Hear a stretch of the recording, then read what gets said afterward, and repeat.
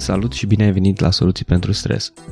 În acest intro o să vorbesc despre stres, care sunt efectele stresului, care ar fi o definiție a stresului, de ce ne stresăm și încercăm să vedem care ar fi câteva dintre soluțiile pentru stres.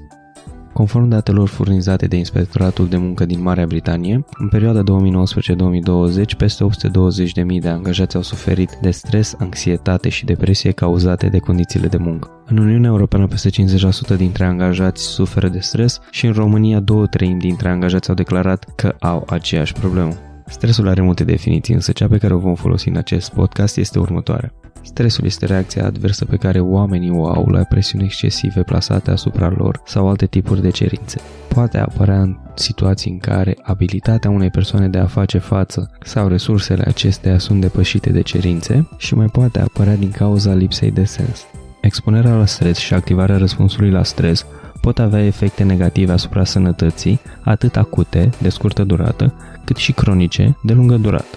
Stresul nu este clasificat ca fiind o boală, dar activarea răspunsului la stres în mod repetat pe o perioadă lungă poate duce la apariția unor condiții medicale legate de stres sau poate duce la degradarea fizică și mentală a unei persoane.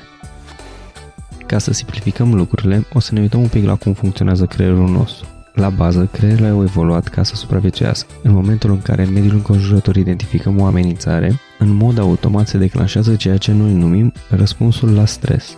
Odată cu declanșarea răspunsului la stres, corpul intră într-una din 3 stări: luptă, fugă sau îngheț. Aceste stări ne ajută să facem față amenințărilor din mediul nostru în exact modul în care sunt descrise, adică ne luptăm să eliminăm amenințarea din fața noastră, fugim sau ne ascundem. Amenințările sunt de 2 tipuri: fizice și psihosociale. Amenințările fizice sunt reprezentate de lucruri ce ne pot face rău în mod fizic. Spre exemplu, o mașină ce se apropie de noi în timp ce vrem să trecem strada sau lucruri la înălțime. Amenințările psihosociale sunt o serie de elemente non-fizice, cum ar fi statutul, autonomia, controlul și corectitudinea. În principiu, sunt acele elemente din viața noastră de zi cu zi care duc la activarea răspunsului la stres, fără ca ele să reprezinte o amenințare pentru supraviețuirea noastră fizică. Ce este important de ținut minte este că aceste amenințări psihosociale pot duce la declanșarea răspunsului la stres în anticiparea unei amenințări, însă în absența ei. Un exemplu în acest caz ar fi atunci când ne îngrijorăm înaintea unui examen, iar acea îngrijorare se transformă în frică, în ciuda faptului că am învățat. Odată activat răspunsul la stres, există 4 arii care sunt afectate în mod negativ. Fizic, crește tensiunea arterială, cresc bătăile inimii, apare hiperventilația, fluxul de sânge din intestine se reduce și sângele este redistribuit către mușchii mari ai corpului, coapse, umeri, piept, pupilele se dilată, nivelul de zahăr din sânge e posibil să crească și începem să transpirăm.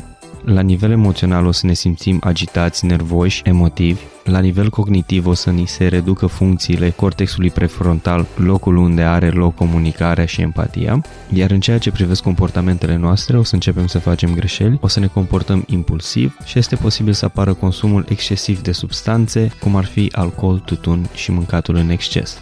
Sursele care generează amenințări pot fi împărțite în 2 categorii: generale și personale.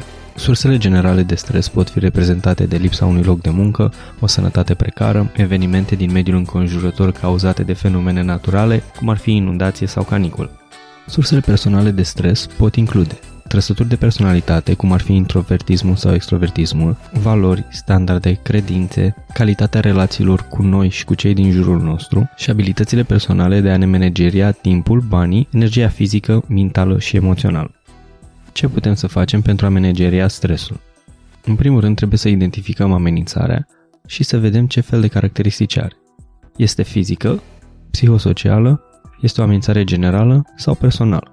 După ce parcurgem acest prim pas, putem să trecem la pasul numărul 2, care este identificarea caracteristicilor răspunsului la stres în funcție de amenințarea identificată la pasul numărul 1. Așa cum am stabilit mai devreme, stresul este o reacție negativă, iar această reacție are 3 caracteristici: intensitate, durată și frecvență. Soluțiile care pot manageria și reduce aceste caracteristici se împart în 3 categorii: soluții primare, secundare și terțiare. Soluțiile primare au rol de a elimina amenințările. Soluțiile secundare sunt folosite pentru a schimba modul în care noi ne raportăm la amenințări, atunci când acestea nu pot fi eliminate cu ajutorul soluțiilor primare. Iar soluțiile terțiare sunt folosite pentru a reduce efectele negative ale stresului asupra corpului. O lume fără stres. Mulți ar spune că o lume fără stres este o lume în care nu am face nimic. Stresul ajută, într-adevăr, atunci când trebuie să ne mișcăm. Spre exemplu, când pierdem un autobuz, când vedem culoarea roșie la semafor sau în momentul în care supraviețuirea noastră fizică este amenințată. Din păcate, stresul bun nu există. Ce putem spune că există este cantitatea corectă de presiune la care putem să funcționăm optim, fără ca abilitățile noastre cognitive să scadă și fără ca sănătatea noastră fizică sau mentală să fie pusă în pericol. Totodată, lipsa unei boli nu înseamnă sănătate, ceea ce înseamnă că doar reducerea stresului sau eliminarea lui din viața noastră de zi cu zi nu înseamnă că o să avem o viață fericită. Pentru aceasta, trebuie să ne uităm la ce ne aduce nouă bunăstare. Focusul acestui podcast o să fie să identifice sursele de stres din viața noastră de zi cu zi, soluțiile necesare pentru a le reduce sau a le elimina și care sunt cele mai potrivite moduri pentru a construi o viață plină de bunăstare, atât fizică cât și mentală. În final, rugămintea mea pentru voi este următoarea. În secțiunea de comentarii să scrieți ce ați învățat din acest podcast, o situație în care voi ați fost stresați și ați reușit să o manageriați și pe cineva care poate să ne ajute cu soluții pentru stres.